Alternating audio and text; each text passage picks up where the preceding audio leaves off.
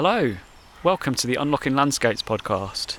My name's Daniel Greenwood, and today I'm in Ham Street Woods National Nature Reserve, an ancient woodland in the Kentish Weald in southeast England, and I'm lucky enough to be going for a walk with the writer Zoe Gilbert, who's just published a work of fiction inspired by woodlands called Mischief Acts. So we're going to be going for a nice long walk, listening for some bird song, looking at some of the plants, and generally talking about the human history of woodlands, how woodlands inspired Zoe to write her book, in general what woodlands have meant to her in recent times, obviously a very difficult period for everyone with the COVID-19 pandemic.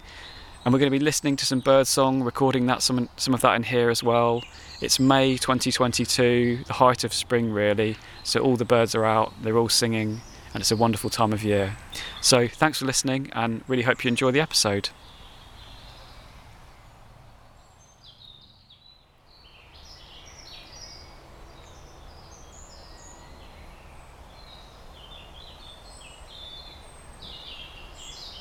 So Zoe, what can you hear at the moment? I can hear robins, mostly. I just heard a crow, or maybe it was a magpie. I can hear a motorbike. And a road. Some kind of piece of machinery, or is it the train? Oh, did you hear that? Creaking tree. It's one of the hornbeams, I think, wasn't it? Or motorbike.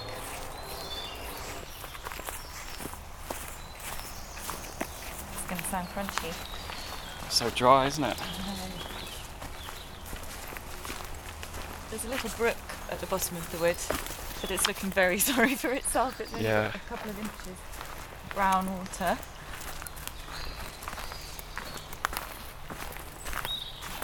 So at the moment we're walking through a hornbeam coppice, which is where there's hundreds of them, aren't there?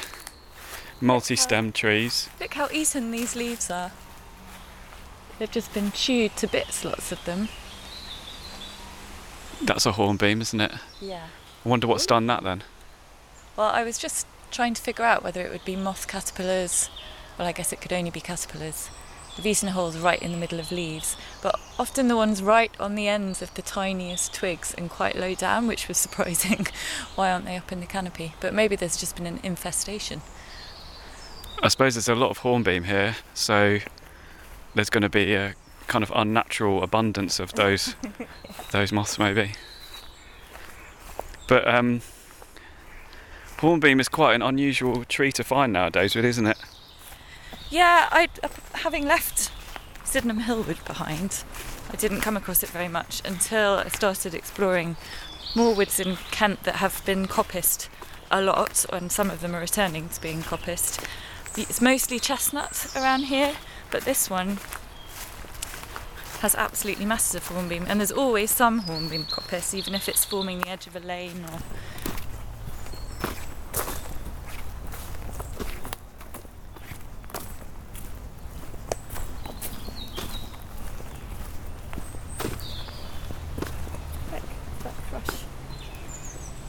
Look like a song thrush. Yeah, it's a song thrush. Maybe another one over there. Sort of sprinting, aren't they, along the path? I walked right up to a coal tit the other day, and it just kept eating. It was really odd. They're usually so flighty. Oh. I've just been on the Isle of Man for a week, where it's very different kinds of woods. There's less deciduous woodland and more coniferous. But also because there are so many edges, and they're a small island, they get lots of birds on their way through on migration. And I was surrounded by willow warblers and wheatears in a density I've never experienced, which was really good for learning the songs, because I'm still trying to commit some to memory. But it was... yeah, peculiar, shifting your range of small singing birds that much. Have you learnt the willow warbler song now? I think so. I hope so. I'll have to go back and practice next year, but a lot like a chaffinch, but without the kind of wheezy squirt at the end. Nicely put. Well, they sound quite rude, chaffinches, don't they, when they get to the end and they kind of blow a raspberry. Yeah, they do, yeah. Yeah. Oh, there's a big crow there. So what can we see now? More hornbeam. A massive oak. There are quite a few in here, much taller than the hornbeams. But the hornbeams look pretty happy. They're really gnarly, aren't they, some of them? Yeah, they are gnarly, yeah. And I suppose this is the ancient landscape of Kent, really, isn't it? You know, outside of the downland and farms, the oak standard trees with the hornbeam coppices and tons of bluebells. I mean, they're going over now, but growing underneath. Yeah, exactly that, and loads of chestnut coppice as well. And I was reading up about the history of these recently. I often find history a good way into understanding a wood, and apparently those chestnut coppices up near Canterbury, where I often go at Kingswood, they were originally being grown in that volume because they were the ideal sticks to grow hops up on the hop farms before they started growing them on wires. So they were all going out to the thousands of acres of hop farms just for that, and people were making a lot of money. So there's tons of it, but the Forestry Commission or whoever manages bits of that wood are still managing bits of chestnut coppice. I don't know where it's going, probably firewood. A lot of it's used for fencing. So you get a lot of conservation fencing that's made from sweet chestnut. I think there's some here now, actually. But yeah, it gets used in fencing. So you get those rolls of fencing with wire and stuff. And they've got the points cut into the bottom already. I've seen heaps of wood like that, actually, in the wood, thinking about it, where they've just split the lovely straight trunks down the middle. Yeah.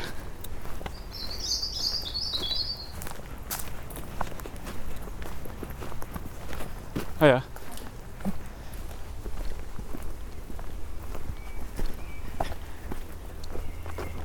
So, Zoe, what does it... I just said, what does it take? How did you make a career, shall we say? Can we say that as a writer of fiction and folklore inspired by woods? I suppose you can call it a career, but it's no more secure than any other. It very much depends on the next thing you write. But I started out writing short stories, really inspired by folktales and folklore, but that is so inherently connected with the natural landscape and the history of human working life and domestic life in particular, I suppose, that those two things ended up melded together. And my first book was sort of folkloric stories, but they were set in a landscape that was completely inspired by the Isle of Man, where I go quite often, and has its own special atmosphere. So without really noticing that I was doing it, I was writing stories that felt to me as if they could only emanate from a particular kind of landscape, the Manx one. And then I just found myself again sort of only wanting to write something that was inspired by another landscape, which was the woods that are in Mischief Axe. And that seems to be my pattern, or maybe it gives me a reason to tell the story. Just nearly took a wrong turn there. Oh no, I'm wrong. Which one are we on? Saxon Shore way, this way. Okay. So, and without sort of it becoming your shtick, if you like, there's a kind of need, I suppose, to both write what you love and what entertains you. So I always try to write a book that I want to read, but also people expect to be kind of carried along a little bit thematically, if you like, in the things that you write. And I was a bit worried my preoccupations would completely change, and having written folk, I'd have done folk tales and landscape, but that hasn't been the case. And all my new ideas for stories, or hopefully novels I'll manage to finish, all again seem to emanate from particular landscapes and also from folklore and ritual and custom that might be associated with them. So how I turned that into a career, I'm not quite sure, but I managed to get someone to publish a book, and that was that. But one of the satisfying things about it is the conversations that it generates with other people who draw inspiration from the same things as you. And it's connected me with lots of other writers who also see folklore as a way of connecting with nature and landscape, and who are also very inspired by physical wild places, but all doing it in completely different ways, which is the beauty of creatively writing fiction as opposed to non-fiction, is that you might all be inspired by the same wood or by the same bit of folklore, but everybody's interpretation will be completely unique, which is very satisfying and means your risk of writing a book that someone else is also writing is low, hopefully. Do you have any particular books or writers or people or things that particularly inspired you to make you want to write? I loved magic realism when I was a teenager. And Gabriel Garcia Marquez? Of course, oh, yeah. Yes, that's who I wanted to be. I wanted to be him right down to the moustache. Obviously, you can't write like Marquez, and Angela Carter was another big influence. It's also impossible to write like Angela Carter. But these things all go in, and the bigger the delay, I think, between the stuff you love and what comes out as a result, the better, because it all gets kind of mixed into your own, hopefully your own relatively authentic way of writing. But I'm very much a believer in fantastical elements and magical elements that aren't full fantasy, but that can be there to deliver metaphorical meaning in books for adults, that fantastical stuff is not just for kids. And this is one of the difficulties of writing things with fantastical elements that aren't kind of high fantasy, is it puts off some people and disappoints some other people. So it's a slightly risky thing to do, but I seem to be completely unable to leave it alone, and I find ways of expressing things that way that I don't feel I'd be able to do with just pure realism or even, non-fiction.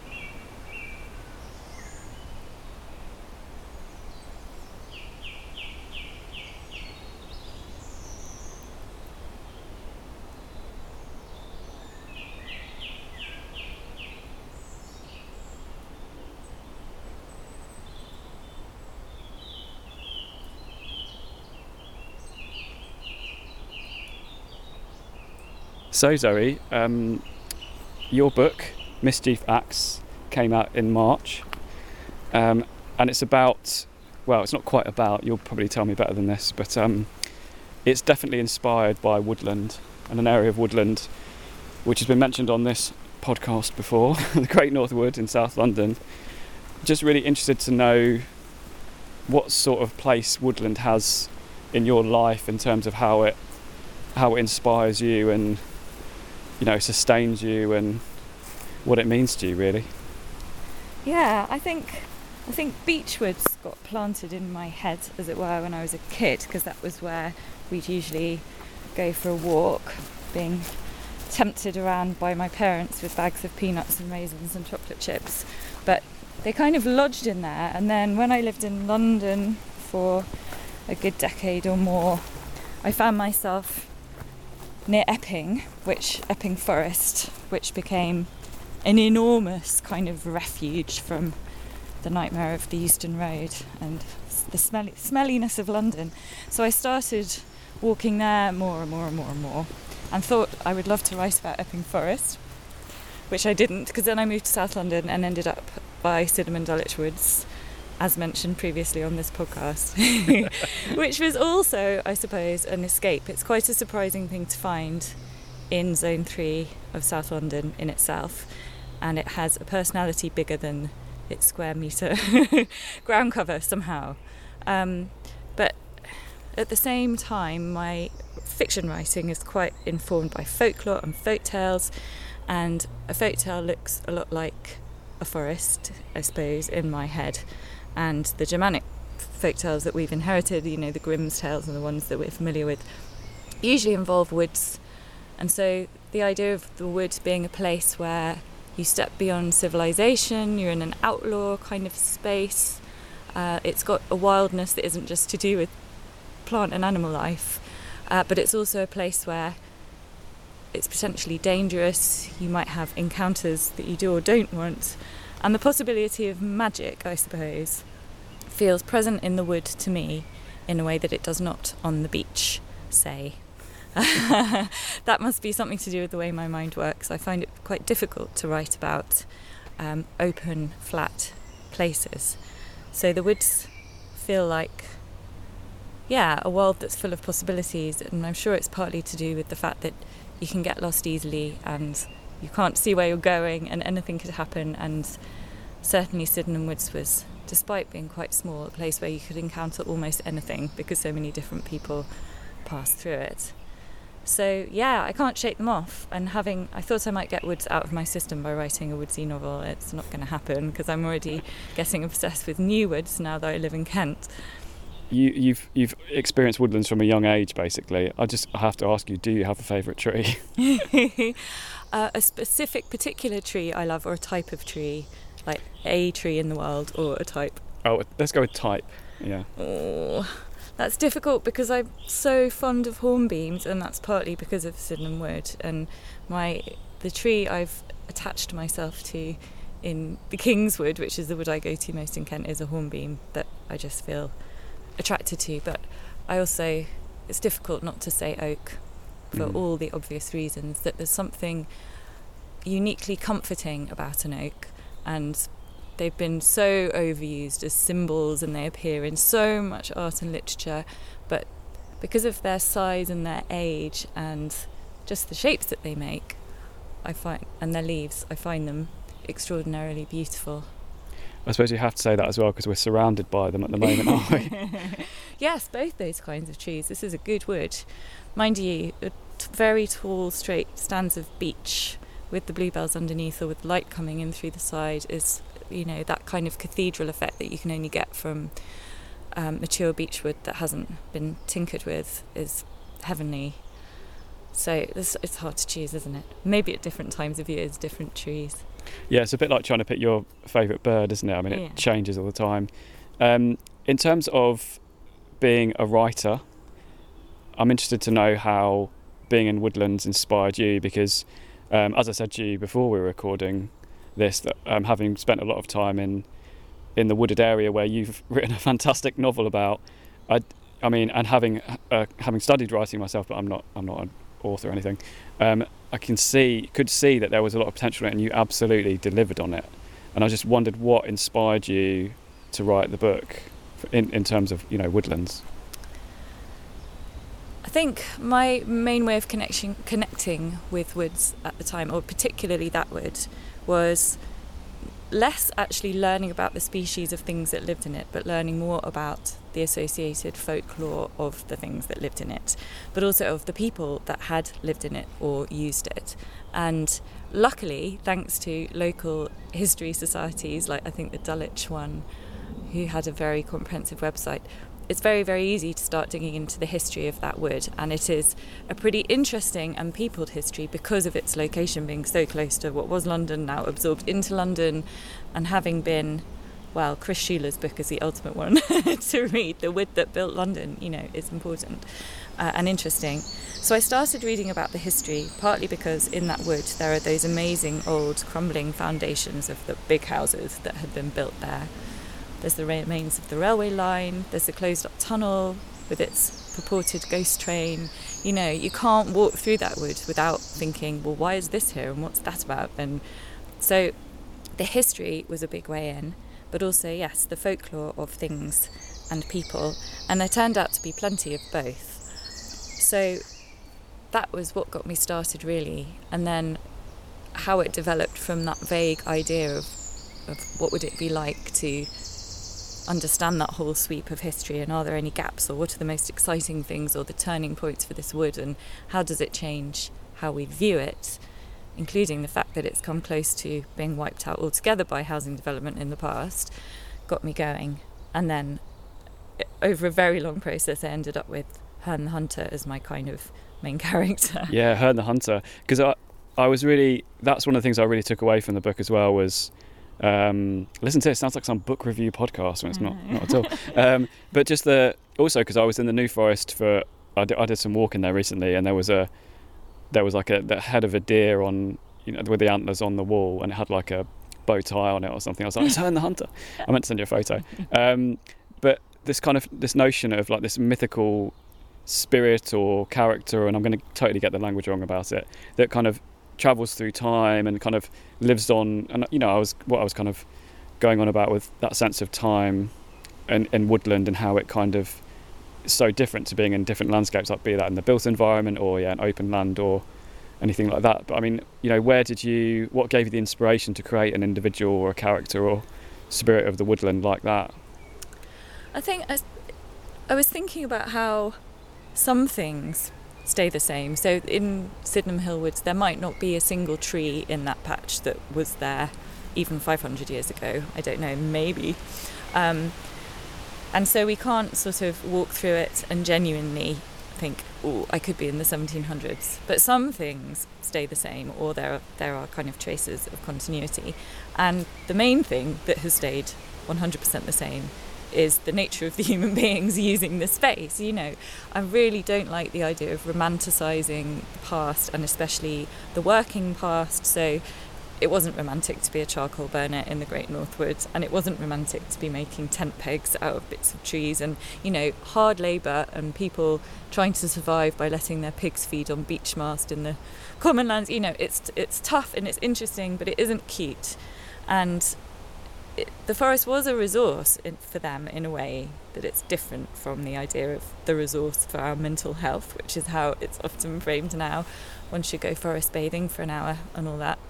But human nature hasn't really changed. So I thought, well, the attitudes that we have towards the woods now, the huge range of them across all kinds of people who won't go near it and people who are in love with the woods, that was probably just the same then.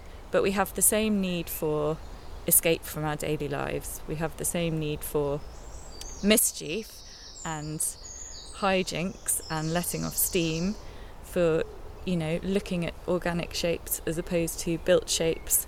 And the wood maybe symbolises a different kind of escape. Well, it wouldn't have symbolised escape for people who worked in it, but it probably works symbolically differently for people now who think of it as a leisure space. But at the same time, the people using it hundreds or thousands of years ago would have felt the same as human beings do now.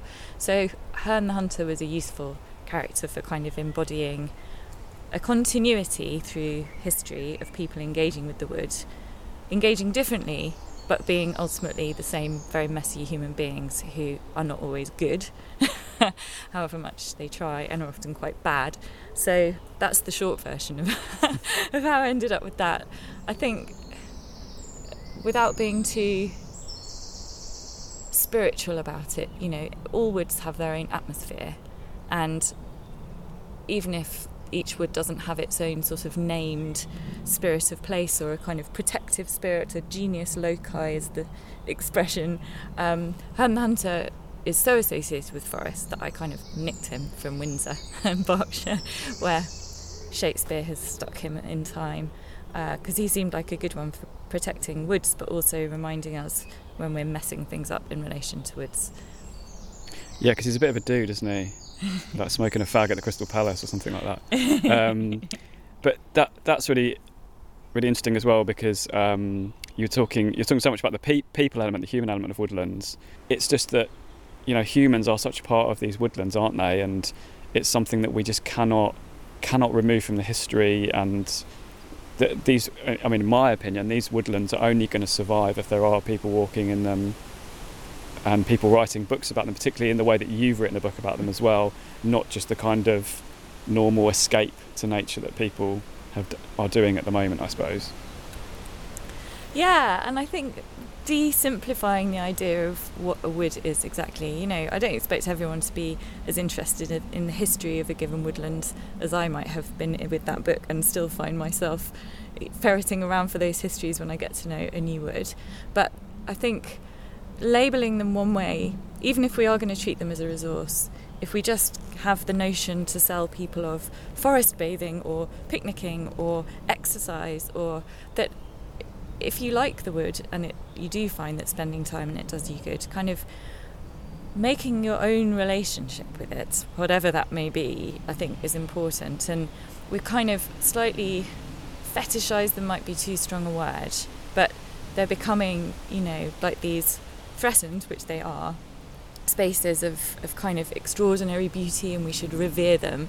And reverence for nature is kind of an important arm of this whole kind of rewilding idea that's going around at the moment. And reverence is important as in don't damage unless you absolutely have to.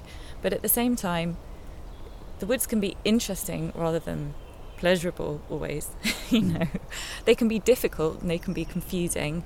And part of the pleasure I take in woods is going into woods on my own and feeling small and feeling that nothing cares about me. It's an indifferent space that I can enjoy, but I'm at its mercy to some extent. That's true if you go anywhere wild on your own, I guess. But learning how to navigate the landscape, how to enjoy it, and how to enjoy getting a little bit scared when you get lost or you think you know what you're doing, and it's quite humbling that every time I think, oh yes, I know what I'm doing, oh yes, I don't need to look at my map, oh yes, and then I get lost. It's like it's a good reminder to have that there's this thing living around you, and you're not in control, and it's not built for you. And that, I think, when you have the high contrast of a very dynamic and accessible to some extent city like London that you can shoot across on the tube and everything's for humans, or for some humans anyway, the shock of the contrast of going into woods where you can get lost and it isn't designed to help you and is great and useful. It's kind of a part of the reset, I suppose. And that it's gonna be doing its thing and changing, and you're not going to find the same thing in the same place necessarily.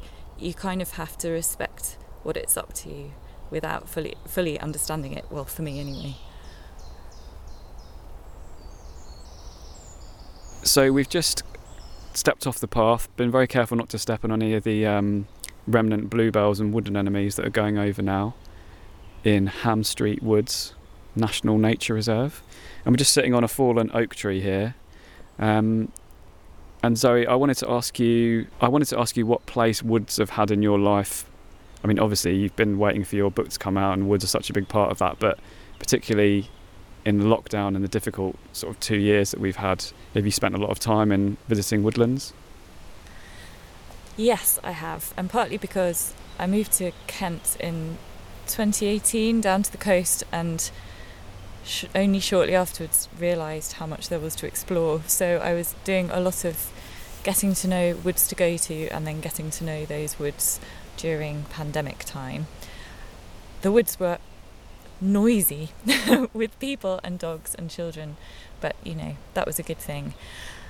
But slowly, I think I've been such a walker of woodlands, and I still love tramping, that I slowed down a little bit and started just hanging out rather than trying to cover miles, and looking at things and photographing things and trying to learn, instead of just thinking, oh, look at those lovely bluebells, look at this gorgeous light through the beech leaves, trying to learn a bit more about what was around me, and also kind of trying to learn to map the landscape on my own terms, if you like. So, I mean, I love a paper map and I love finding where I am on it, but getting to know a wood kind of from your own perspective, especially because they change the entire time, has been a project that will keep me going and going with the amount of woodland there is, and with the woods that I've particularly fallen in love with. So that slowing down was interesting, and maybe it's because I'm getting older, or maybe it's just that I've got more time in the wood, but that felt really important, and it has really changed how they feel to me. I'm glad that they're not becoming Piccadilly Circus every Sunday in the way that they were for a while, but I hope that did make some other people want to explore more. So I guess I have learned to feel even more comfortable in the woods and piecing together the landscape in new ways, which has felt good for me and good for the way that I think about the woods. And unfortunately, it just made me want to write more about woods, which will happen eventually. So, woods. I mean, this isn't a one-off then. Mischief Axe isn't a one-off. In terms of woodland inspiring you to write books? No, I don't think it will be. I've committed myself to writing something set in Dungeness, which is, if you could find the opposite of a wood, it would Yeah. be Dungeness, because there isn't a single tree that isn't flattened against the ground, Does literally. Does it qualify as desert?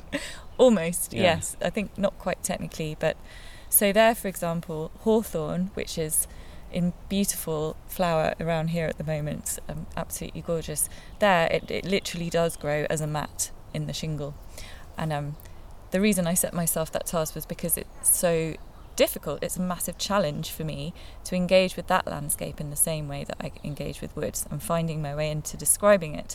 So much of it feels atmospheric, and that's difficult to describe. So yeah, whether that turns out to be a form of torture or a good idea, it's a challenge. And then after that, I don't know, there's a wood in Kent called the King's Wood, which is, to me, has some of the same feel to it that Epping Forest has, and it is an old hunting ground wood with the wide rides, and so I guess that characterises it slightly.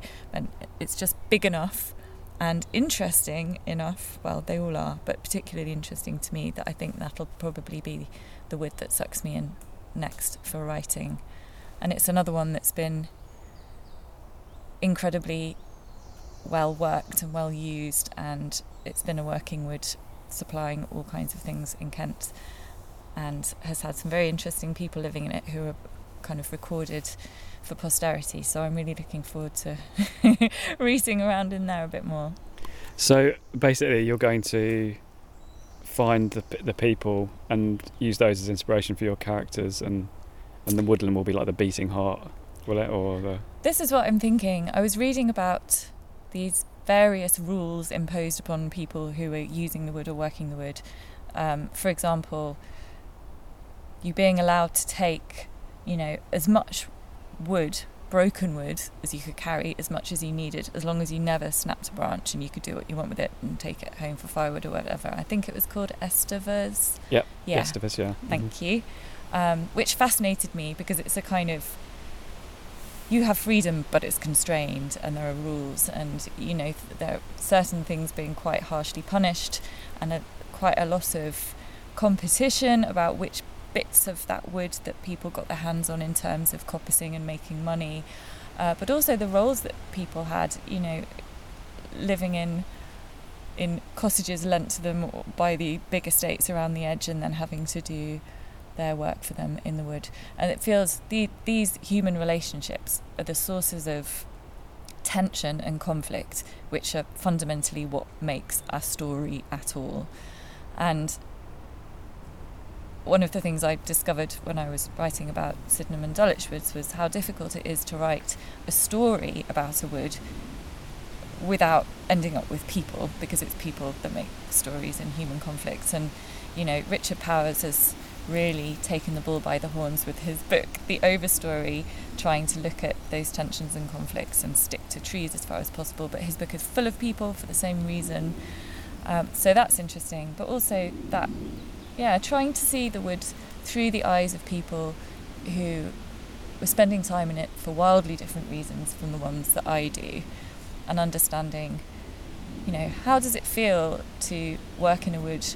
Do you still find it as beautiful as we do, say on a day like this, when the hornbeam leaves are all lit up and it feels magical and the air is full of little flying things and it's that gorgeous. bite you that bite you, yeah. Or would you really get tired of it? I don't know.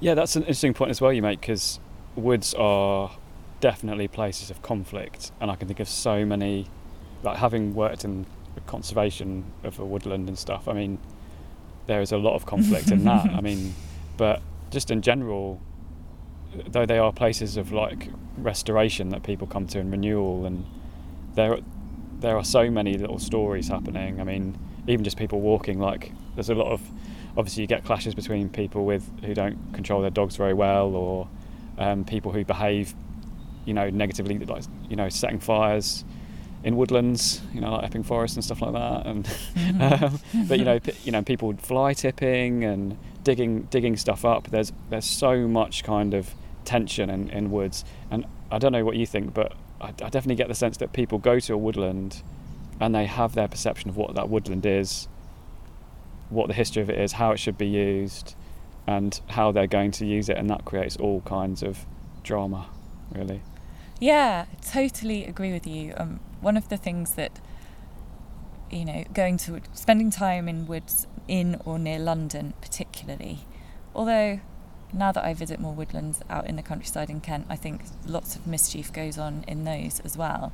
But, in Sydenham and Dulwich Woods, there were those burnt out motorbikes that always lived down by the gate at the bottom of the wood, and there was various graffiti that would appear on the trees, which I found quite strange, and more deleterious kinds of graffiti, and just evidence that people had been partying and, well, everything under the sun really, in quite a small patch of wood.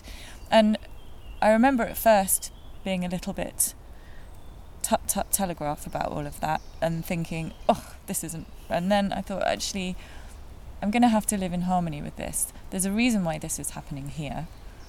Most of these people aren't trying to destroy the wood. They're trying to get something they need that they're not able to do or get somewhere else.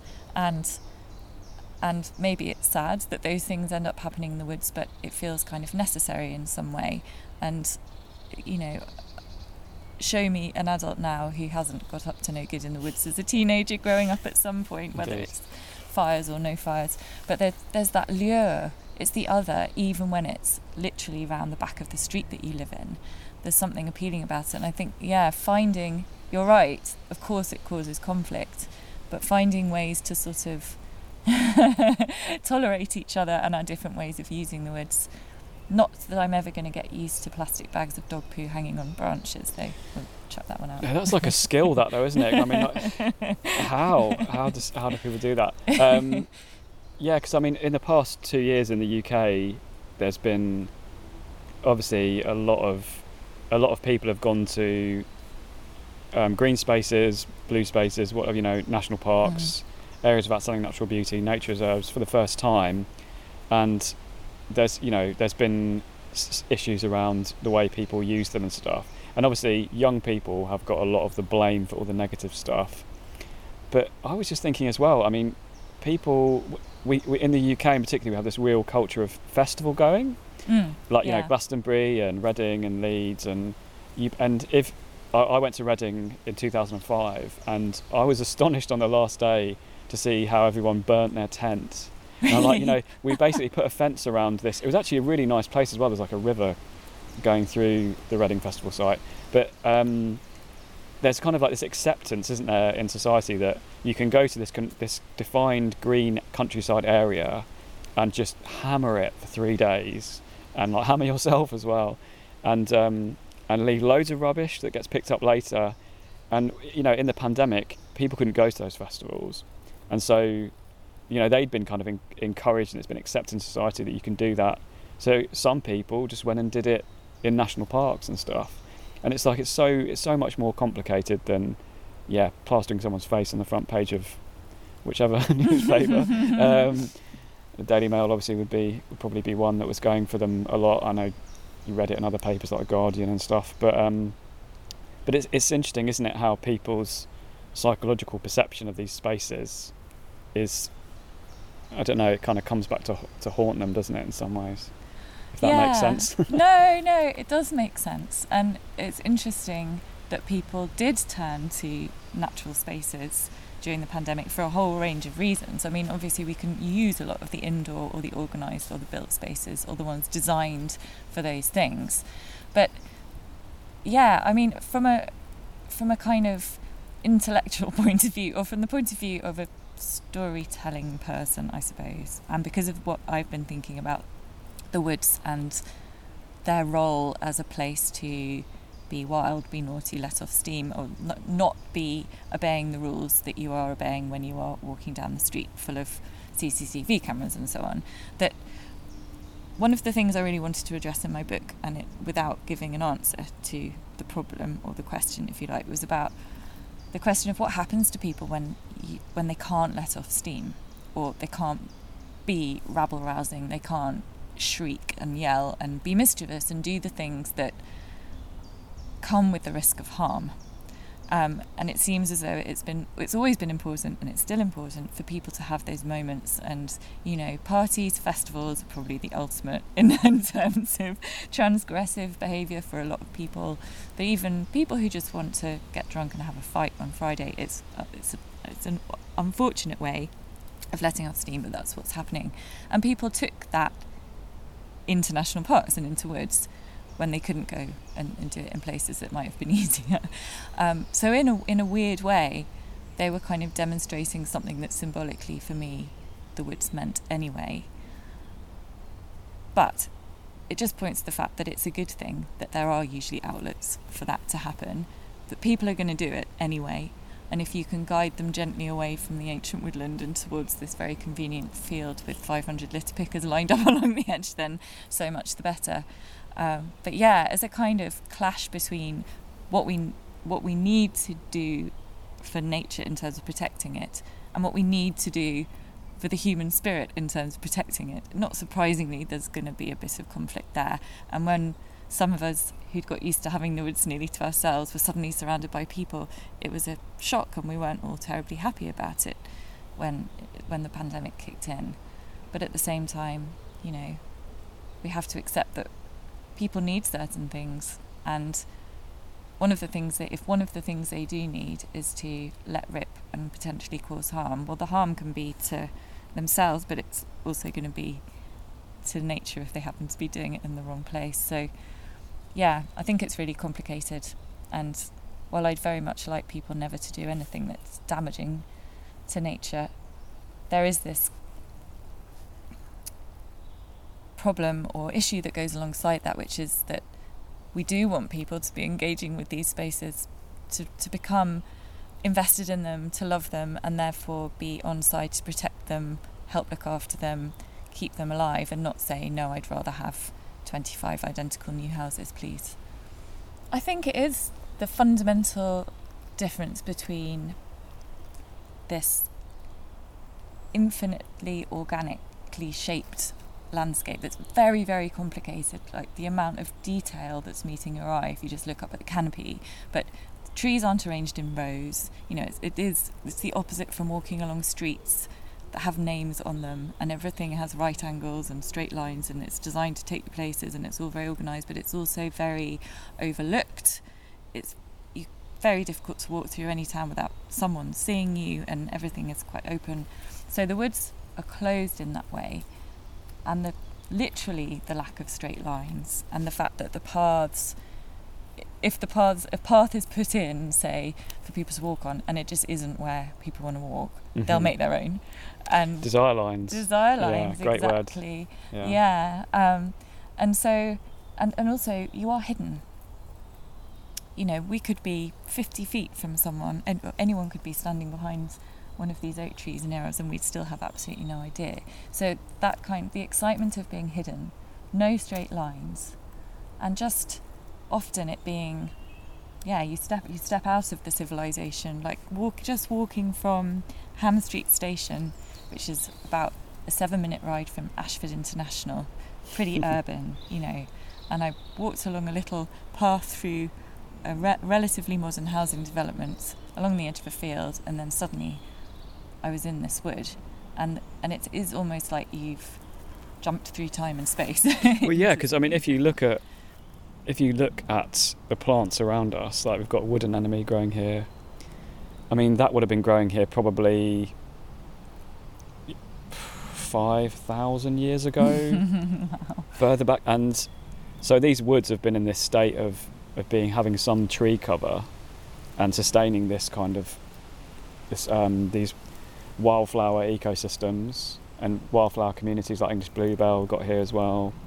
I mean, you know, the amount of things that these woods have lived through, I mean, and just not blinked, and that's that's really kind of encouraging and comforting in this day and age. And also, there was a point you made there, I was just thinking about how we live in the age of social media where, you know, you're there to promote yourself and have your own profile and be trying to get more retweets and likes than everyone else, and then you can come to a place like this where I think, as you said earlier, you just basically, you're fairly meaningless to it, and and you can be forgotten and for like half an hour or something, and that's such an important thing, isn't it? It is the perfect antidote, but also a reminder of how horrible it is to be observing and observed all the time. And the woods, for this reason of being able to be hidden in it very, very easily, is good for escaping observation, whether that's social media or literally walking down the street, and whether it's for nefarious reasons or for recovery reasons. But yes, that idea that, if a tree falls in the wood and nobody saw it, did it happen, reminds me of that horrible internety phrase, pics or it didn't happen. That Oh yeah. you're kind of you're completely invisible to the online world and to the entire world when you're in a wood. I love that feeling that nobody knows where I am and no one can see me, possibly dangerously. But unless you bring your phone in and start Instagramming bluebells, you've severed the connection, and I find that a glorious feeling, and I need quite a lot of it. But also it rapidly diminishes the apparent importance of a lot of that empty connection.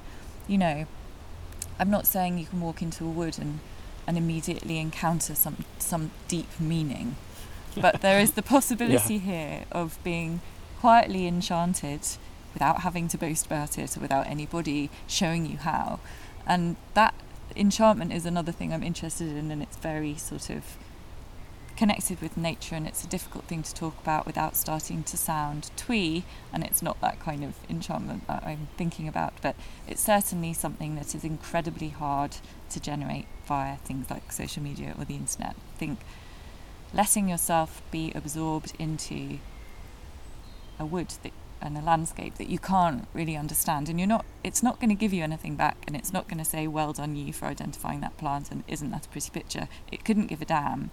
And that leaves me feeling the grotesqueness, sadly, of social media when I come out of a wood. Well, it kind of shows you that you don't need that gratification, do you?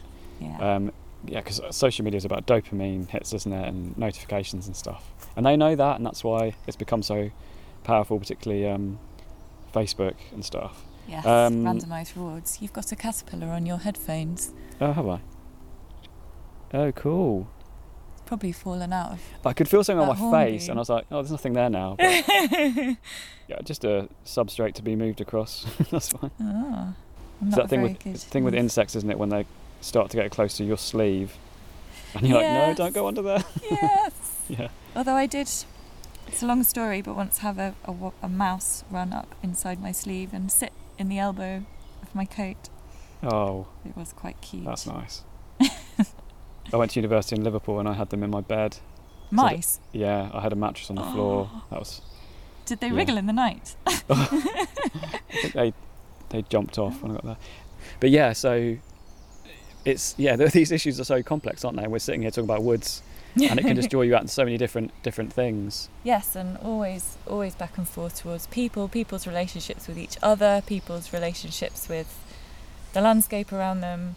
It always comes back to people, and the future of these spaces obviously comes back to people as well. And that I tried to think about in a fantastical way, because it's too maybe hard on the soul to think about the literal future of some of our woods and wild spaces. But yeah, I tried to do a bit of that projecting when I was writing my book, and I thought a lot about the near future, especially of increasingly precious little green spaces. Yeah, because your final chapter is in the future, isn't it? Yeah, and I've played fast and loose with reality and made a kind of a crazy, over-the-top version of rewilding, a bit of rewilding gone wrong but in a silly way, because I think I don't know enough about it to have an informed opinion, but it feels as though there are 1,001 ways to do this, and not all of them are good, or I don't know, that it's another one of those questions where the answer is it's complicated. But yeah, this kind of all these clashing needs for spaces for people to live in, for example, but then the need for clean air, and there doesn't seem to be any solution. And just seeing how many times the Great North Wood and then Sydenham Wood as a remaining fragment of it have been threatened or used, by a railway going through or houses built upon and then houses nearly built upon again. Was it in the 70s or the 80s? In the 80s, yeah. I think maybe even it only kind of fell away in even the 90s. So yeah, and there are apartment blocks kind of right hard up to the edges in some places. Well, yeah, I mean that's really the thing about woods as well, isn't it? Because they're becoming these islands and they're dependent on connectivity in ecological terms. Nature corridors. Sorry, I think mosquitoes are lingering. Oh no! It's time, they're here now. Yeah. But yeah, I mean, woods, it's almost like accepted that you can build up right close to them and they'll be fine. And it's like, no, they won't. They need to be connected. We need to have more. I think the buzzword is contiguous, that connectivity of woodlands. And I mean, the woodland we're in at the moment, because we're in the, I'm not sure if we're just inside the boundary of the High Weald. I think we might be just outside the High Weald area of outstanding natural beauty. I mean, I've travelled from the other side of it today, so it's quite interesting. This is a place I do love to come to this part of Sussex and Kent. Sorry, we in Kent or Sussex? Kent. God. Hope so. I think we are. I do like to come to this part of the High Weald. But so we're currently in what I believe to be the most wooded part of the UK.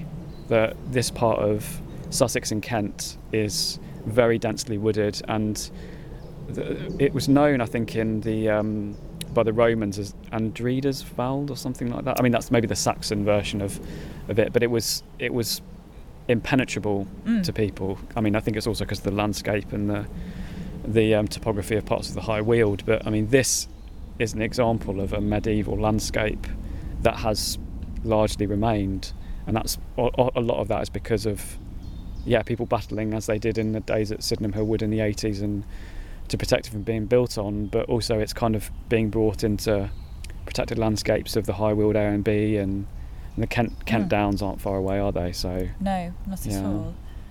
And Kent seems to have a huge proportion of the total woodland in England, at least, but it's also recently one of the most built upon counties because it's so close to London and because there's lots of nice flat land to put new villages on and whatnot. So it's complicated, and I regularly hear people complaining about those new houses going up and another field disappearing, and the pressure that they feel it's putting on a village or whatever. And yet there is access to an extraordinary amount of woodland, and it doesn't feel overcrowded when you're in the woods, that's for sure. But whether that balance can be kept, and this idea of connecting woodlands and making sure that there are green routes for things other than human beings to move around on feels really important. And at least I hope that is considered while there's more building going on in Kent. Well, they're just about to reintroduce bison. Well, there's a debate about whether they're a native or species or whatever. Oh yeah. But they're being reintroduced or introduced to a place not far from here, aren't they? I can't remember the name of the site, but they like being in woodlands. I've seen those in Poland. In the woods? Yeah. Oh wow. Yeah. But I mainly saw them in the clearings where they come out that was in like March. So I don't know what they'd have to eat really in the woods anyway, but they do like to be, because buffalo obviously like open plain, don't they? But the European bison like woodlands. So I think there's one important thing we should cover, which is we've talked a little bit about the future of woodlands, and you've got the final chapter of your book is set in the future, and I was wondering what your work and your time in woods, I mean, what your feelings are about the future of woodlands, particularly in England, I suppose, because they're also different places.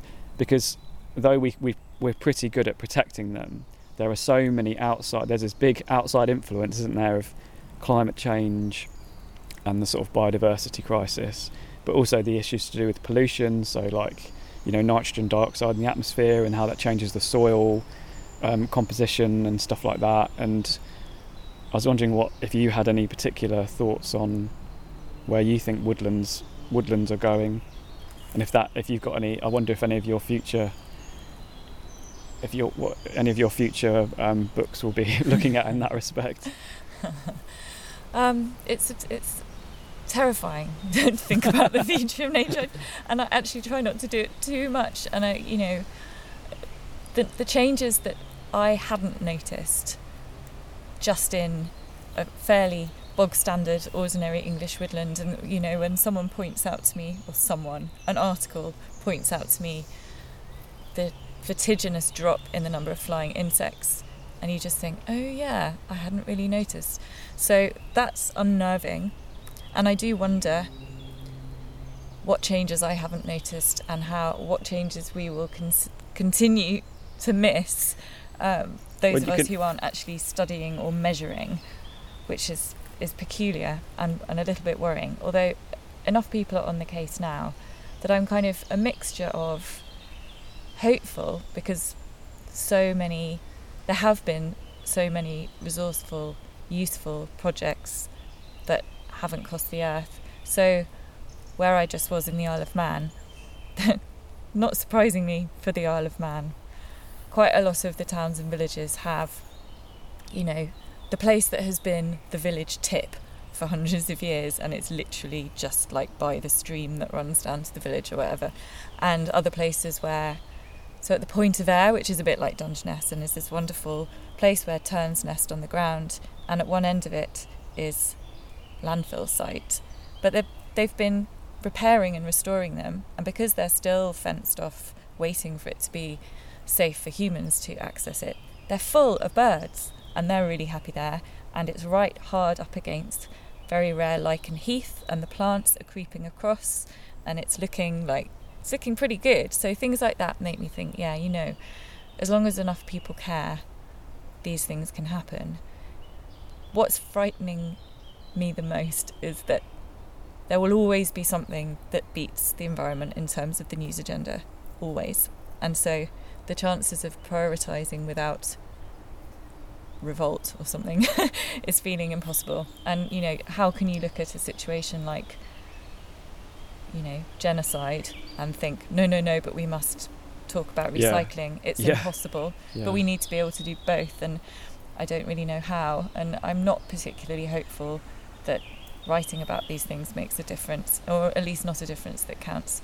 There must be, for you, there are positives, because you're writing books. It is very difficult to write a book in itself, let alone get it published, and to go through all of the stuff I'm sure you've had to go through as a published author, and being interviewed, not quite in the woods, but in publications and stuff.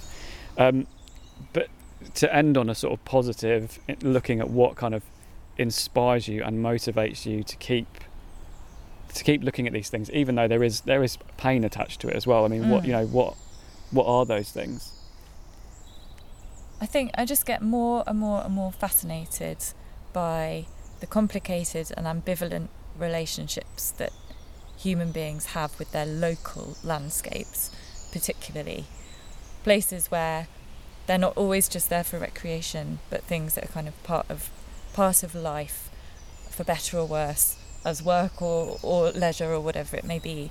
And that is always changing, and maybe not as direct as it has been in the past, when manual work was to literally connected with your landscape, because you will have been doing something on the land or in the wood or on the sea that was making or catching. But it's still endlessly interesting, the way that people connect with their local landscapes. And I suppose maybe that feeling for me might have been accelerated by the pandemic, and your local landscape became your world, if you could even get out into that. Yeah, it was like going back in time for people in Britain, wasn't it, to have such a kind of dependency on your local space. In this case, it was for your well-being and your health, wasn't it?